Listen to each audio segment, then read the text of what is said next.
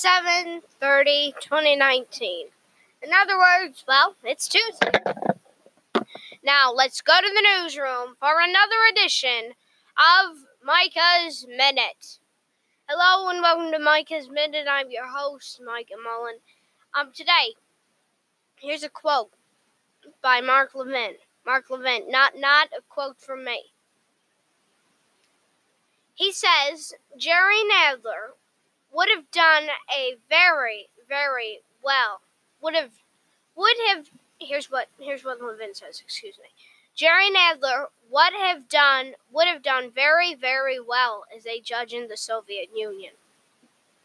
Okay, don't you think that was kind of mean right there? I just think that we should.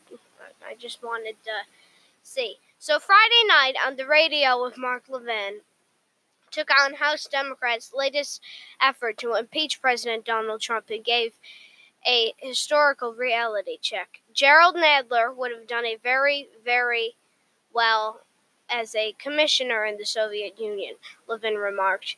He would have done a very, very well as a judge in the Soviet Union. Union is a political check in the Soviet Union.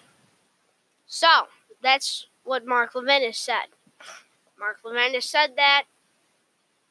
All right, join me tomorrow on the 31st. Oh, also, CNN Democratic debate.